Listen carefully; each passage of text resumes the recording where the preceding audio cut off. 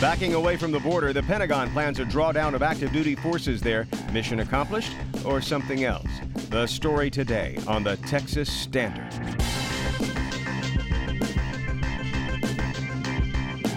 Texas Standard is a production of KUT Austin, KERA North Texas, Houston Public Media, and Texas Public Radio in San Antonio.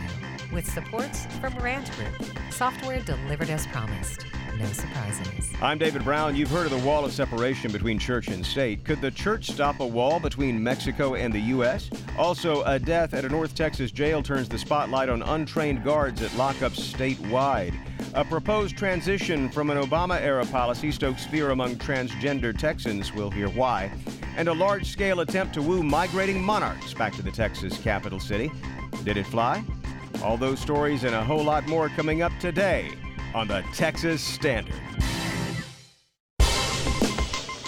No matter where you are, you're on Texas Standard Time on this 20th day of November 2018. Thanks so much for spending a bit of your Turkey Week Tuesday with us.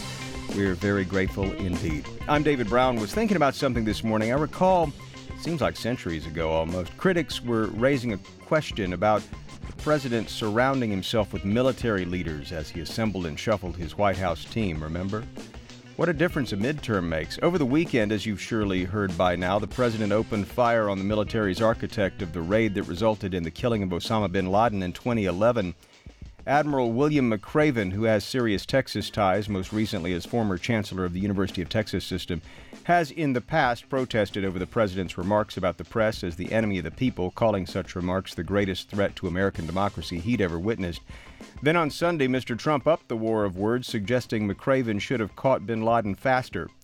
The New York Times reports today that colleagues and commanders are rallying to McRaven's defense. But in considering the complicated relationship between Mr. Trump and the military, consider the messages we're now getting about Mr. Trump's order sending active duty troops to the border. Politico reports the Army chief commanding those forces is saying a drawdown of border troops could begin as early as this week. But it's a different story back in Washington, one that Tara Kopp is covering for Military Times, where she's Pentagon bureau chief. Tara, welcome back to the Texas Standard. Thanks for having me. We're getting mixed signals, mixed messages on what exactly is going to happen with these troops at the border. What's the latest you've been hearing? So mixed messages is right. The commanding general for the forces on the ground had suggested in a Politico story, or perhaps was misinterpreted in a Politico story, that some of the initial forces would be coming home in the next couple days. The order has them only runs through December 15th, and Secretary Mattis himself, when he visited last week, had suggested that some of the folks that were there at the border could be coming home earlier because they had basically finished the task of putting in all this concertina wire and the Jersey barriers. And so, they were starting to see stories of, troops just kind of hanging around wondering what to do, and that's not a good use of anybody's resources. No, indeed. But as I recall, when James Mattis went to the border, he was asked a question about what is the long-term strategy here? What is the mission? And he really, he didn't have an answer for reporters at that time, which I guess feeds into this other political narrative, right? That this has been something of a political stunt, I guess, is the way that critics would characterize it. Yes, the incoming chairman of the House Armed Services Committee, Representative Adam Smith, said as much early this morning, calling it a political stunt, calling it racially motivated, saying it was time to bring the troops home. It's a waste of limited resources. These are all things that Democrats and critics have been raising over the last several weeks, just given the timing of it, which, this mission started just a week before the elections. Mattis was asked that very question about whether or not this was a political stunt. He got rather testy about it. He did, but he didn't give a great answer either. Sometimes when cornered, he'll have these kind of one-liners that are very catchy and they get in all the stories. He just said, we don't do political stunts, but did not go further to explain what, like you said, what's the mission, what's needed here. He wasn't able to basically discuss or describe what troops might be doing there long term, what they would be doing there short term. Apparently one soldier said, are we going to have to take all this concertina wire down? For now, it looks like the Department of Homeland Security and the Department of Defense are considering maybe shifting troops around. the initial migrant caravan of several thousand migrants, instead of going towards Texas, which was the shortest destination, instead chose California. And so they have now kind of coalesced several thousand of them at the Tijuana checkpoint. Right. I think that there's discussions going on right now to maybe shift some of the resources that were in Texas and Arizona potentially to California. Have you heard any chatter from troops themselves? I mean, I know that generally speaking, there's a prohibition, against talking about deployments and that sort of thing.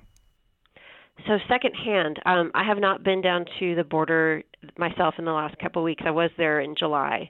But what other reporters have noted in their discussions with troops is that many of them, like you said, will just kind of keep the company line. Mattis has even kind of offered them a few nuggets recently, saying that this is an excellent training exercise, which, it wasn't supposed to be a training exercise. It was supposed to be an operational deployment. A couple of them have noted offhand they have a little bit of disbelief about the fact that they've actually done this. As you know, when Mattis was thinking about previous examples for when he had sent this many active duty forces on a domestic deployment, he had to reach back to 100 years ago when they were countering Pancho Villa's incursion into New Mexico. So this is a really extraordinary circumstance. Do you have a sense that maybe the holidays upon us, that's causing a certain reconsideration of this deployment? It's certainly not good optics. And yesterday we had a briefing with Pentagon spokesman and Army Colonel Robert Manning, and they did kind of the traditional outlining of turkeys going to, deployed troops. There's always the optic of the commander-in-chief serving turkeys at Thanksgiving, or, celebrities serving turkeys for troops that are served in Iraq or Afghanistan. But these turkeys, a lot of them are headed to the U.S.-Mexico border, where the troops that are stationed there are within eyesight of restaurants and, potentially could be going home to their families instead. And so I think that there's a general awareness within the Pentagon that this is just not great optics. Tara Kopp is the Pentagon Bureau Chief for the Military Times. We'll link to her latest at texasstandard.org. Tara, thanks again for speaking with us. Sure, thanks for having me. Meanwhile, the Catholic Diocese of Brownsville in the Rio Grande Valley is fighting the federal government over potential plans to build part of that much-talked-about border wall. The diocese claims that the move would be a violation of that clause in the First Amendment, sometimes referred to as the wall of separation between church and state.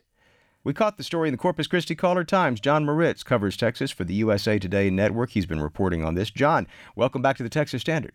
Glad to be here. So how exactly would a church stop the construction of a portion of the wall? Well, basically, the bishop of the Brownsville Diocese, he basically says that should the federal government proceed with a plan taking of the property, it would interfere with the practice of religion. What property are we referring to here? We're talking about the La Lomita Chapel, which is one of the oldest chapels along the Rio Grande, and it was set up there by the Oblate missionaries, and so it's got some historical significance.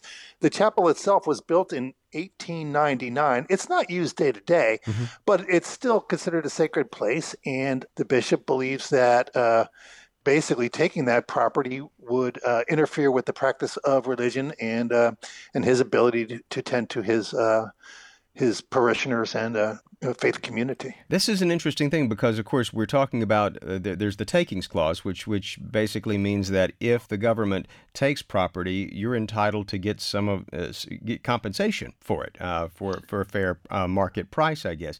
And it sounds like what the church is saying is, wait a minute, there's another part of the Constitution that the government may be trampling on here.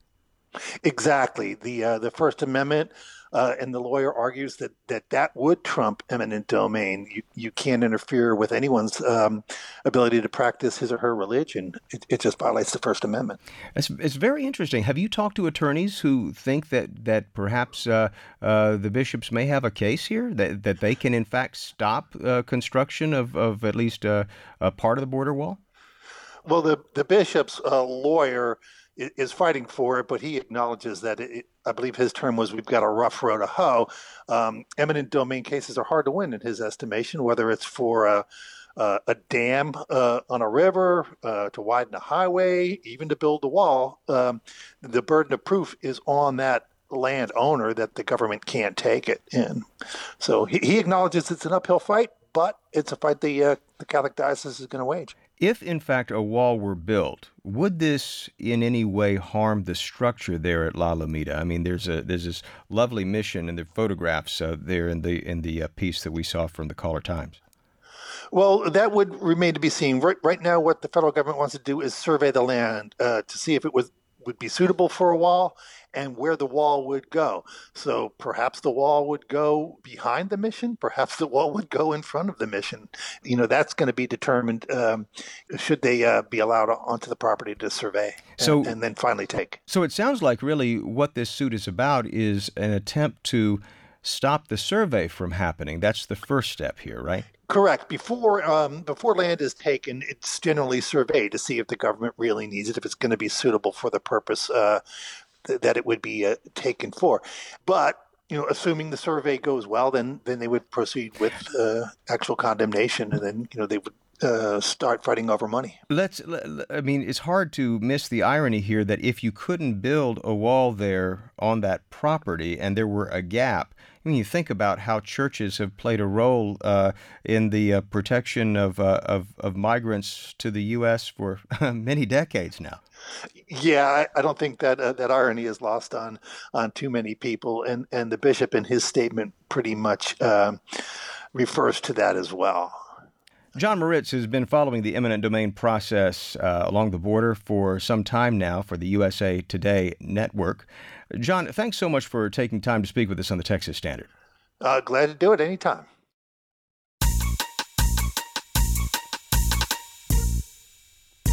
Time to find out what Texans are talking about on this Tuesday. Here's social media editor Wells Dunbar. Hi, David. We're hearing from our friends and listeners about the story at the top of the show, reports of a troop drawdown at the U.S.-Mexico border after President Trump dispatched them there ahead of the midterm elections. Folks are also noting a somewhat related story, a ruling from a federal court temporarily striking down Trump's so-called asylum ban. That stated that anyone crossing the border without doing so through an official port would be ineligible for asylum. Right. Eclecticity says, as this is Thanksgiving week, one aspect of our country that I believe should be celebrated is that people vote with their lives to join us to contribute to the wealth and wisdom of our nation, and that we receive those fleeing death and despair with gracious hearts. Another story on social media about social media. As of this moment, Facebook sure acting like it's down. I'm getting that refresh wheel of death there. But so things are a little quiet, but no worry. We've got a lot going on at our Twitter feed at Texas Standard. I'll be back with more from social media later in the show. You said Facebook was down. I thought you were referring to their market price, which has been plummeting. We would love to hear what's making news in your neck of Texas. Tweet us, won't you, at Texas Standard. Wells Dunbar back in 35. Support for Texas Standard comes from TCU, where Horned Frogs strive to be a force for the greater good. Like Dr. Kyle Walker, who uses data mapping and open source software to help organizations serve at-risk communities. TCU, lead on. Support comes from Texas Children's Hospital, focused on outcomes and care, and providing treatment to kids in the Lone Star State and beyond for more than 60 years. Texas Children's Hospital, personalized care for every child. More at texaschildrens.org.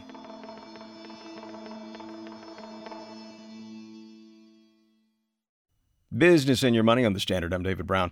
There are several businesses that have become iconic Texas brands, among them the orange and white striped Whataburger chain that offers to prepare your order just like you like it. Does that include soft drink cups too? Texas Public Radio's Brian Kirkpatrick says protesters turned out in 3 Texas cities yesterday calling for change. Members of the environmental groups Environment Texas and Care 2 delivered a petition with 53,000 signatures to the San Antonio headquarters of the burger chain. The petition urges Whataburger to stop using the cups to serve its customers in 10 states. Protesters also turned out at Whataburgers in Corpus Christi and Austin, where Daniel Ramirez says it's time for the company to act. We choose with our dollars, and we do love Whataburger. We just do want to represent the fact that these changes are very much necessary, and that at the end of the day, it's a grassroots momentum that we need to get everybody on board for. And I think there's some changes that are very suitable for everybody in this related cause. They say the cups can sit for thousands of years in landfills, litter roadways and waterways, and are a threat to wildlife when mistaken for food. The groups say McDonald's and Dunkin' Donuts announced plans in the past year to stop using styrofoam cups. Whataburger says it will continue to look at cup alternatives that keep drinks at the right temperature, but they have a lot to consider from a quality and supply perspective when meeting customer expectations. In the meantime, Whataburger urges customers to properly dispose of its cups. For the Texas Standard, I'm Brian Kirkpatrick. Support for coverage of business on Texas Standard comes from Texas Mutual Insurance Company, a workers' comp provider ensuring compassionate care for injuries of every size at businesses big and small. Learn more at WorksafeTexas.com. And you are listening to the Texas Standard. Christmas Eve, 2016. A man in a jail near Fort Worth is pepper sprayed as guards pile on top of him to pin him down, making it hard for the inmate to breathe. Before Christmas morning, 38-year-old Andy DeBusk would be dead. According to a Dallas Morning News investigation, DeBusk was coming down from meth when he was put in the Parker County Jail. An autopsy report says those actions taken by the jail guards contributed to his death. The investigation reports that some of those guards had not gone through a state-mandated program to become a trained guard, something that's not altogether uncommon in Texas jails. Dave Boucher is an investigative reporter for the Dallas Morning News. He's been working on this story along with Dallas Morning News reporter Carrie Aspinwall. Dave, thanks for taking a few minutes out to talk with us on the Texas Standard. Absolutely. It's my pleasure. First off, what happened when Andy DeBusk died? Why did this happen in the first place? Why were they pepper spraying him? Officers decided that DeBusk was becoming combative in his cell. He was throwing a mattress around and putting water around in the cell. They entered the cell. There's an allegation that he took a swing at an officer. It's unclear whether or not he hit the officer. And so guards rushed in. They pepper sprayed him in the cell. And then we obtained video that shows him after he has been handcuffed and after his feet are shackled together. As you noted, guards are piling on top of him. He's screaming, "I can't breathe." And they are continuing to restrain him. Why was he in the lockup in the first place? What was the backstory there? So DeBusk had some problems with drug addiction. He had gotten his life straight for about a decade. He had created a successful small business and raised a son, but he had kind of fallen off the wagon after his marriage fell apart. And so he had been in and out of jail recently on a matter of small violations of probation and parole, just issues that result in him continuing to have to come in, like failing to charge a monitoring device. So he was back in jail after a couple of brushes with the law on relatively small issues. Why would guards pile on top of someone who seemed to be, was he acting erratic? Was he threatening the guards? What was going on? They said that they thought, in the Texas Rangers report, guards said that they thought he would be inciting other inmates and that he was being disrespectful to the officers, and that they have a policy that they move these offenders who are being agitated to something they call the violent tank. So somewhere they would put somebody to kind of cool out. Again, it's unclear exactly how he was agitating other guards or other inmates. He was in a cell by himself. But the officers decided they wanted to move him, and the encounter escalated rapidly. So these guards, as you report, had not gone through training requirements from the state. How common is that? So several of the officers involved had what's called a temporary license. And in Texas, you're allowed to work for up to a year in a jail on this temporary license. You have to meet all the parameters for becoming a guard, pass high school, be able to drive a car, but you don't have to go through the 96 hours of state-mandated training. We discovered through state records that anywhere from 4,000 to 5,000 temporary licenses are issued every year. Again, you can work for up to a year on that license, but it's not uncommon for somebody to work past a year. We talked to a training director who said that it's a huge liability for jails to employ someone past that year deadline, and it's also illegal. These jails can face a $1,000 per day fine if they employ somebody past his temporary license, although big fines rarely happen. Why does this one-year loophole exist in the first place? So there are arguments that rural jails or jails that are away from a large work pool have trouble finding people. You know, so it's a different type of environment, as an official with LaSalle, the company that operates the jail, said, and it can be tough to employ people. And so the system is in place in theory to allow people to get in, see if they understand the correctional system, and see if this is something they want to do. And if they do that, if they do want to be a part, then they can go through the training. I talked to a jail administrator elsewhere who said he likes to employ temporary jailers so they can come in and actually see what it's like to be in a jail before they commit to the licensure process. Any repercussions from the death of Andy DeBusk? I mean, what happened to the guards, and what about DeBusk's family? What do they have to say about all this? So it's important to note that the local district attorney brought the case, along with the Texas Rangers, to a grand jury. The grand jury chose not to indict any of the officers involved. Many of the officers have since moved on. As I said, it's kind of a transient business. There's a revolving door of officers in and out. But the family has filed a lawsuit against the jail operator, LaSalle Corrections, the private jail company, alleging negligence. The company kind of declined to comment on the actual case itself. But for the family, they're heartbroken. You know, they had considered bailing Andy out of jail on that night that he died, and decided in a moment of tough love to leave him in jail overnight, let him sober up a little bit. You know, they didn't want to have him kind of interrupt this Christmas Eve tradition that they had at their house, and they're torn up about it now. They think that maybe if they had bailed him out, something differently might have happened. Forgive me for asking a dumb question, but we're talking about a company. This is the Parker County Jail. Why is it that a company is sending in guards and not? Why aren't these county employees? So throughout Texas, and actually throughout the country, there are private prison operators who also operate ICE detention facilities, and in this case, county jails. Counties have determined that it could be cheaper to have somebody come in and administer a jail as opposed to the county itself running a jail. So we found that certain counties like Dallas, the cost of operating the jail is somewhere around $70 per inmate per day. Whereas this company like LaSalle has offered to operate jails in other counties for as little as $30 or less per inmate per day. Let me just put it to you bluntly. Is cost cutting in Texas jails causing deaths? I think that that's a question that counties may have to grapple with. I think that there's also questions about liability. You could argue as a county that if there are going to be issues within a jail, and that if you could be held liable for an in-custody death, that it could be some form of a liability shield to have a private company operating this jail. So if somebody dies and a private operator is the one who has the contract for a jail, then the private operator is sued. And in theory, they take over all liability for that case. But there are questions about whether privatization of the incarceration of human beings is leading to lax accountability or lax training or safety issues. We've been speaking with Dave Boucher, along with reporter Carrie Aspinwall, covering this story for the Dallas Morning News. We'll link to it at texasstandard.org. Dave, thanks so much for speaking with us. I appreciate it. Thanks for your time. Support for Texas Standard comes from the Texas Tuition Promise Fund and the Texas College Savings Plan, administered by the state of Texas, offering a pair of plans that can help families save toward college dreams. More at savenowforcollege.org.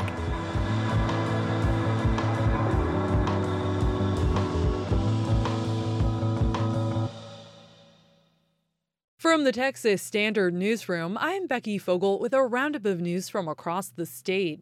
Nearly 2 weeks after the 2018 midterms, Democrat Gina Ortiz-Jones conceded Monday to Republican incumbent Will Hurd in the race for the state's 23rd congressional district. Texas Public Radio's Carson Frame reports.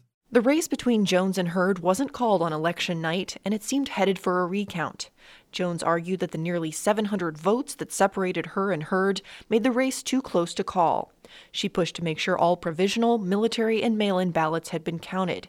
Jones also sued Bexar County for a list of provisional ballots and asked for more time to see them validated, but a judge denied the extension.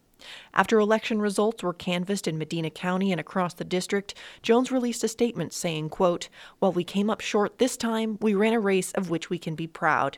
She also wished Hurd the courage to fight for District 23, which stretches from San Antonio to El Paso. Carson Frame, Texas Public Radio News.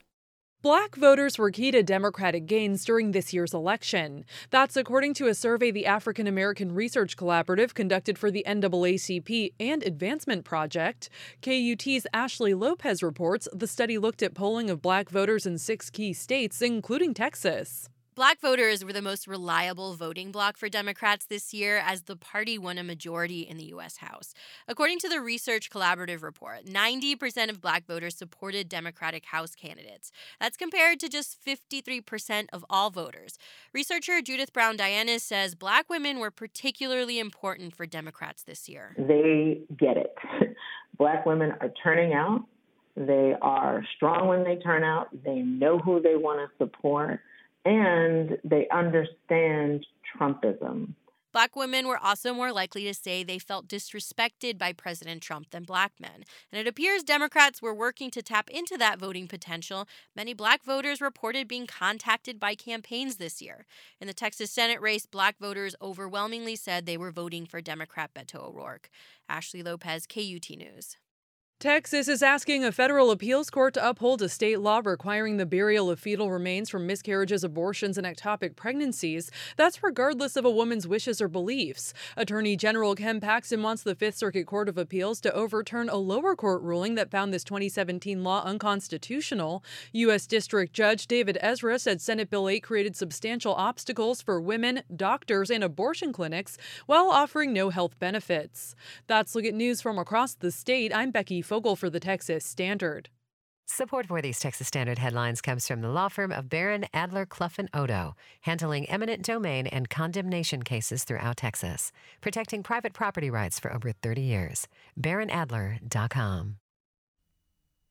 33 minutes past the hour, Texas Standard Time. I'm David Brown. The New York Times reports the Trump administration plans to, quote, redefine transgender out of existence, close quote. The story references a memo leaked from the U.S. Department of Health and Human Services last month proposing to establish a legal definition of sex under Title IX. That's the federal law that prohibits sex-based discrimination in federally funded educational programs. The draft proposal would define sex as the one assigned at birth.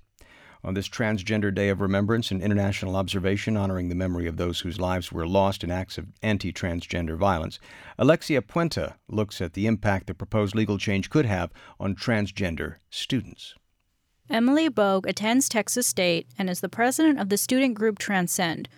Bogue says one reason the league draft is concerning is that many public school districts already don't know how to accommodate transgender students.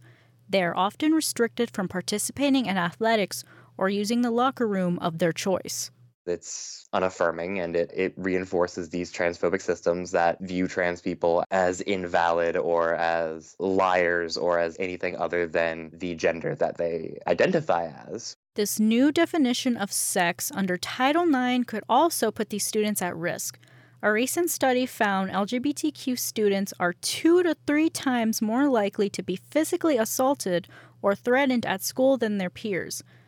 Bogue has heard of cases where a transgender girl who was forced to use a boys' locker room is left vulnerable to severe bullying. Under this interpretation of Title IX, that girl then doesn't have recourse to go to the school and say, hey, my Title IX rights are being violated.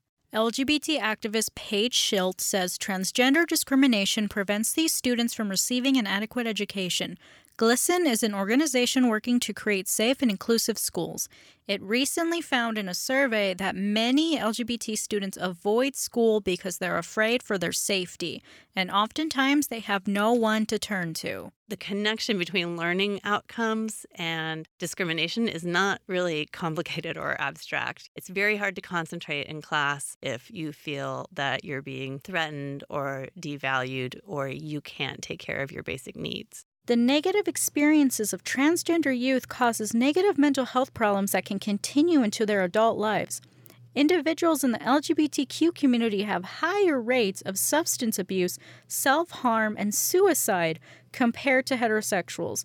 Emily Bogue is familiar with these statistics. When you stifle trans people's right to express themselves and when you fail to affirm their gender identities, those depression rates spike. Those rates of violence spike. Those rates of self-harm and suicide spike. This is actively harmful. This is a thing that hurts people, and this is a thing that will get people hurt. Texas State student and Transcend Secretary Nicolo Desi says for those reasons, many transgender college students are already worried about their future. Now, the leaked draft from the U.S. Department of Health and Human Services has increased their concern over things like employment prospects and medical services. Desi says that's leading many to feel they should rush to transition, and that creates an extra level of mental and financial stress. We're kind of frenzied to be like, okay, well, let's get these legal name changes, let's get these surgeries done before we can't. That panic isn't for no reason. LGBTQ violence and bullying isn't limited to school kids. Overall, the transgender community faces among the highest rates of violence and systematic discrimination of any population in the United States. In 2017, the Human Rights Campaign tracked 29 deaths of transgender people in the U.S. due to violence. The number has been on the rise the last few years, and that was the most ever recorded. It's always been hard for trans people facing discrimination, but now there's a sort of validity to it coming from the government, even without there being a concrete policy in place. Schultz says this year's Transgender Day of Remembrance is going to be especially meaningful as it will create a place to come together and connect and recognize each other's humanity and worth as people. A lot of the activism in response to the Trump memo has been around this hashtag won't be erased. And I think that's part of the legacy of Transgender Day of Remembrance already, is to not just let these lives that have been lost, oftentimes lives of trans women of color, to just fade from the historical record and be erased. Bogue wants people to remember that trans people have existed before the government gave them recognition and will continue to exist. She says it's important to remember how the elders of the transgender community fought without any protections and that legislation cannot force them out of existence. The work that we need to do is going to make people uncomfortable. It is how we secure our rights and how we secure our protection and how we assert to the world that, hey, no, you have to listen to us. We exist and we refuse to let you forget about us.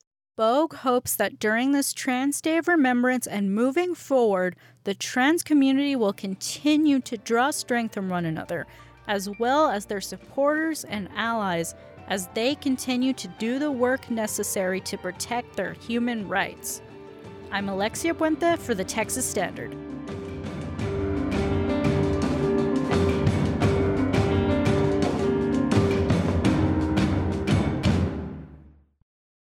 She was 8, the year she birthed her first insecurity. When she came home and asked her mom what a unibrow was, and mama said that the unibrow was what pretty girls had, and she turned to her mom and asked, "Mom, why am I the only one with my class with one? Do you remember the day that you found out that you were different?"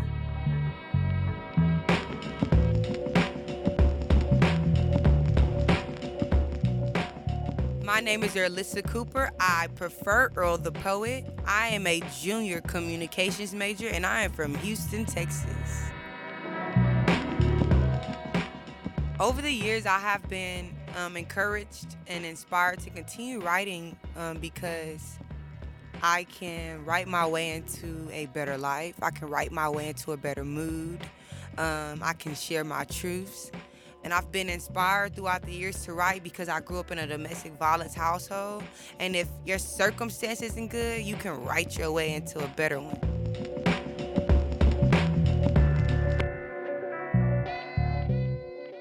So you'll see a reoccurring theme on my social media and in my poetry: mental illness advocacy, sexual assault, and women's rights and women's empowerment, simply because of my story. I've been raped 2 times. I'm 21 now. I know what happened. I was fully aware. Let me speak on it. Me too. Like hashtag me too. Like, let me use my platform to share. No one knows my truth and is able to share my truth like I am. And knowing that, I'm able to walk forth and spit.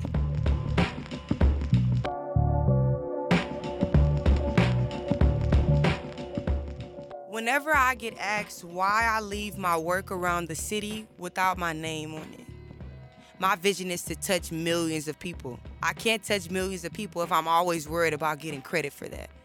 So I never write and say, oh, I'm going to go put it somewhere. I'm always right there at that space when I believe it's the spirit that says leave it. And I will leave those small buddy bucks and messages around to remind people. One, about childhood, because I feel like as adults we're always going very, very quickly. But if we remember that we'll never get this time back, maybe then will we stand still.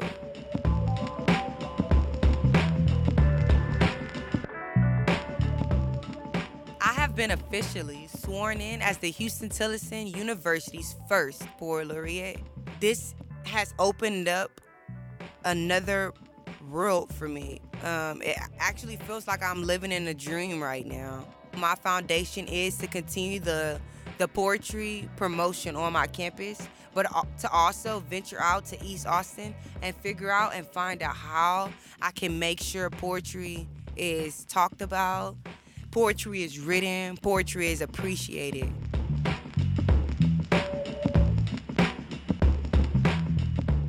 I am Earl the Poet, the first poet laureate at Houston-Tillotson University, and you're listening to the Texas Standard.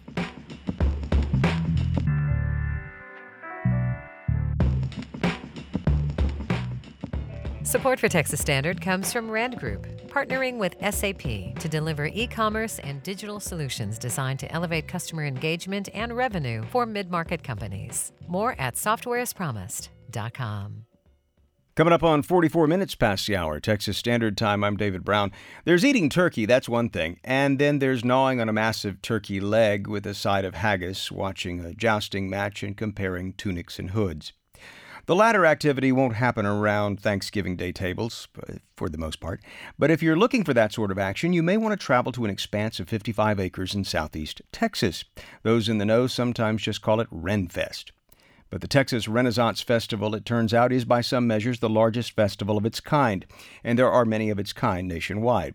Over 500,000 people flock to the site each fall, but as this weekend marks the conclusion of this year's festivities, Houston Public Media's Andrew Schneider has some words of wisdom for those wishing all the fun was more than mere fantasy. I recently drove northwest of Tomball to visit the Texas Renaissance Festival. While strolling the grounds, I came across a group of 5 friends, all dressed in period clothes. Bought or rented, costumes are expensive. They're usually a sign the wearers have been to the fair before. Katerina Guevara told me she keeps coming back because it's one of the largest Renaissance festivals, I think, in the United States, and it really shows the amount of work and the authenticity, air quotes, and it's just a lot of fun to people watch. Justin Jenkins put it more simply. To drink and be merry, in costume.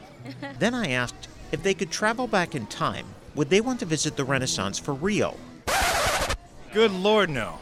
Not dysentery, lifespan, pass. Good call on their part, because there are few periods of history where the romantic image clashes more with the gritty reality. I had always wanted to time travel. If I could just go back in time to a palace, even for a day. Eleanor Herman is the author of The Royal Art of Poison, Filthy Palaces, Fatal Cosmetics, Deadly Medicine, and Murder Most Foul. And having written this book, I wouldn't do it anymore. I'd be afraid I'd come back with something really, really disgusting. Let's start with the basics.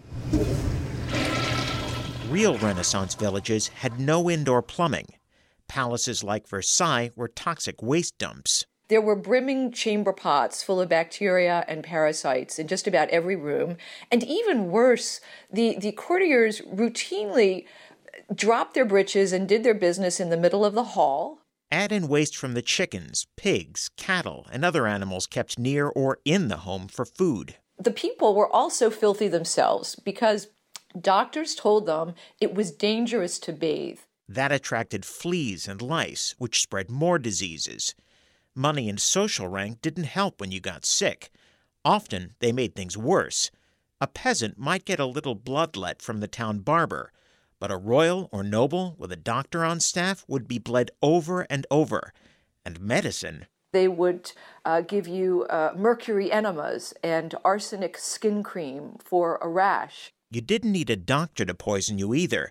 You could do the job yourself just trying to look good. The lead in the cosmetics. Queen Elizabeth had, arsenic rouge and lipstick. It can get into the human body and cause you to go crazy and get very ill with time. Herman got interested in the topic while researching earlier books on the Renaissance. If anyone at court died, rumors of poison started flying, and Herman found there were genuine assassinations. But if someone died because of something they ate, there was usually a simpler explanation. They cooked the food, the meat, over an open hearth. And when you do that without a temperature, without an oven, half of the meat is going to be sort of dried and burnt, and the other half is going to be raw. You could sicken and die very easily from food poisoning before they had IV drips to give you some hydration. And they would think that was poisoning because the symptoms are quite similar. Herman lives near Washington, D.C.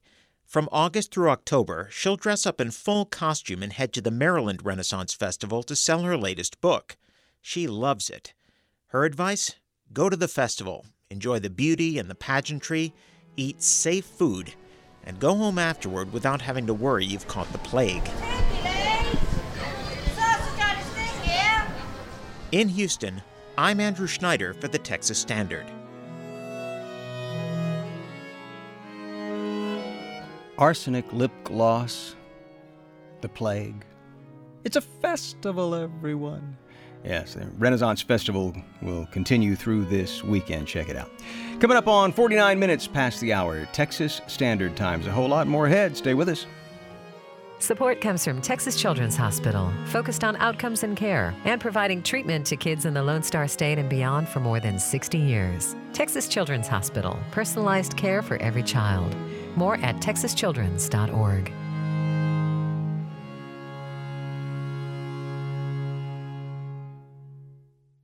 This is the Texas Standard. I'm David Brown. Look, up in the sky. That's no bird. That's a little butterfly. That's monarch butterflies making their way through Texas to Mexico for the winter, and along the route, a string of Texas communities have rolled out the red carpet with policies aimed at helping the monarchs all along the way. One of the most ambitious is in the Texas capital city, where, as KUT Austin's Mose Buchel reports, this year could turn into a big test to see how much those efforts really help. Think of Austin as a rest stop for migrating monarchs. The same way you need to fill up the gas tank in your car, monarchs need to stop along their route. In the fall, it's to fill up on the nectar from certain flowers. In the spring, they need to lay their eggs on milkweed plants. Austin has policies to grow those plants on public land. It's one of a bunch of places along the butterfly's migration path that are trying to become like little islands of refuge for butterflies. Is it working? I sent KUT intern Elizabeth Euclid down to one of these oases to see. Hello. Hey, Elizabeth, it's Mose. Hey, Mose, how's it going? It's going all right. Are you rolling? Yeah, right now I'm at the Zilker Botanical Garden, and they have a whole section dedicated just to butterflies. So there's lots of different flowers around here, and they even have a few different dishes for the monarchs to get some nectar from. They have dishes out? Yeah, they actually have a butterfly feeder. And so they're hanging baskets and they're stocked with fruits to feed the butterfly. So I see a few of them in there right now, eating some of the fruit. This year, they might want to put a little extra fruit in the bowl. More monarchs are expected to fly through than any of the past 10 years. That's because of exceptionally nice weather up north, where monarchs lay their eggs on milkweed during the summer breeding season. Tiara Curry is a scientist with the Center for Biological Diversity. She says up to 180 million monarchs could fly through Texas this fall, twice the number from last year. This year is going to represent as many monarchs as we can produce with the current amount of milkweed and the absence of weather disasters. The thing is, even with the weather completely cooperating, monarch numbers are still well below the 225 million butterflies needed to stabilize the population. That's what makes this fall a true test of how much places like Austin can really help. Curry says it will show how well these little oases of food we've created can help sustain this generation of butterflies. If the fall is the limiting factor for them in terms of finding high-quality forage plants and connected habitat to enhance their journey south, then we'll know by the number of monarchs that make it through the winter in Mexico, if nothing goes wrong there, how many monarchs we can produce, and if fall is one of the primary limiting factors on the population. If a lot of monarchs don't reach Mexico, we'll know they're not finding enough food on their way. If they do, conservationists can be more confident that pit stops like the one in Austin are helping. That's especially important because things are only expected to get worse for the monarchs weather-wise, says Chip Taylor. He's the director of a group called Monarch Watch at the University of Kansas. By and large, what's going to happen is that we're not going to see these favorable conditions come together very often in the future, maybe never. It depends upon how fast things change out there. The change he's talking about is climate change. It's expected to bring more weather like droughts, freezes, and wildfires all up and down the monarch's range that will further threaten them. It's a reason many conservationists like Tiara Curry would prefer to see the butterflies listed as an endangered species, with the protections that come along with that. that sort of comprehensive look at what it takes to save them, I think would be very beneficial to them, as opposed to cities here and there, campuses here and there. All of that is essential, but it would be awesome if there was a big coordinated response to save them. The U.S. Fish and Wildlife Service is set to decide on whether to list the monarchs as endangered next year. But given the Trump administration's record on conservation, Curry doesn't think it will. So monarch pit stops may be the next best thing. If not to restore the species, then at least to keep it on a kind of life support in the face of growing threats. In Austin, I'm Mose Buchel. And you were listening to the Texas Standard.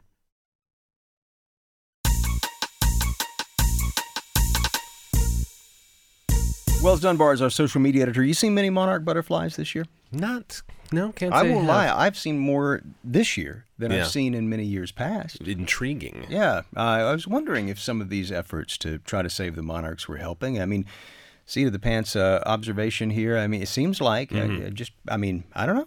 Yeah, It's possibly exciting. so, as we just learned. Yeah, Fingers crossed. you know, quite honestly, I don't really keep my eye out for butterflies. Why? But now I will. You should. It's a little bit of beauty every day. Just lovely. Anyway, I am all about that. So what are Texans talking about on this Tuesday? Well, as you mentioned earlier in the show, David, today is Transgender Day of Remembrance. On Twitter, the hashtag Trans Day of Remembrance is trending. Here is one of the tweets out there in Austin. Lila Sturges says, "This is the day each year when we remember those trans people, mostly women of color, who have been killed for being trans. Every year in America, dozens of people are murdered simply for living as themselves." And trying to do a little back research on this, David, it appears some 22 transgender people have been killed in the U.S. this year. One of the most recent murders was that event that happened in Laredo, where Nikki Enriquez was slain by a Customs and Border Patrol agent. I recall Big story that I think we talked about here on the show. We did indeed. Well, also continuing to hear from folks about the show's top story, reports of Army troops slated to return home from the U.S.-Mexico border after President Trump dispatched them there ahead of the midterms. Eris de Suzerain says the military is leaving, but when does the National Guard go? Interesting question there, because the Guard had been, I think they've been dispatched down there for years, if I'm not mistaken. That's true. In a support function was what I understand, but I think, as I understood, the reporter from the Military Times explaining it, the active duty personnel went down, they set up the razor wire there, and they didn't then have another job to do. And a lot of those troops have been sort of standing there, with, and I've heard similar things about the National. I think part of it is legal. It's like the actual actions, apprehensions, all that stuff is limited to Border Patrol. Posse so it does, comitatus. Yeah, so it does raise this question of what do you do down there? Right. Well, anything regarding Whataburger gets folks talking. You know that. And that includes the story we heard earlier about how some environmental groups are asking them to phase out their use of styrofoam cups at their restaurants. Lots of folks sounding off on this one. On our Twitter page, Kenrick Ward says, "I think there are way bigger fish to fry." Meanwhile, Anya Ascendant says, "McDonald's has gotten rid of their styrofoam cups, and while I prefer them, I think that if getting rid of them is better for the environment, then it is a small sacrifice." Similarly, Melissa Malone says, "We have to start somewhere. It's the most prevalent type of pollution in our waterways and is not easily recycled." Meanwhile, I like this suggestion here from Chip Crawford. He tweets, "The new policy is just to spray soda at customers through the drive-through window." No, don't. And But if you are in the market for a reusable one, I spotted this sweet Yeti tumbler that's painted up just like a Whataburger cup. Yeah, there. right. Could be yours only for $45.99 there. Yeah. That's from a listener. I think that's from our friend Justin, who tweeted that at us. But yeah, pretty cool wonder if looking one. Well, it does look cool, but I wonder if there's styrofoam insulation, and I mean, how coolers work. I don't know if that is a great question. How does your Yeti cooler work? Well, let's not go there. But that is a pretty sweet looking cup, I must say. Do you like styrofoam cups when you... They are effective, but, there's other considerations to bear in mind as well. I don't like the thickness of a styrofoam cup. Just something about it. Anyway, we're out of time, folks. Keep your suggestions coming to us at Texas Standard, or, of course, you can join the conversation at Facebook. Just look up Texas Standard there in that search line. Wells Dunbar is looking for you. He'll be back tomorrow. I'll be back tomorrow. Hope you will, too. On behalf of the entire Texas Standard crew, I'm David Brown, wishing you a terrific Tuesday. Philanthropic support for Texas Standard comes from Casey and Scott O'Hare, the Winkler Family Foundation, Lynn Dobson and Greg Wooldridge, Adrian Killam, and the George Huntington family.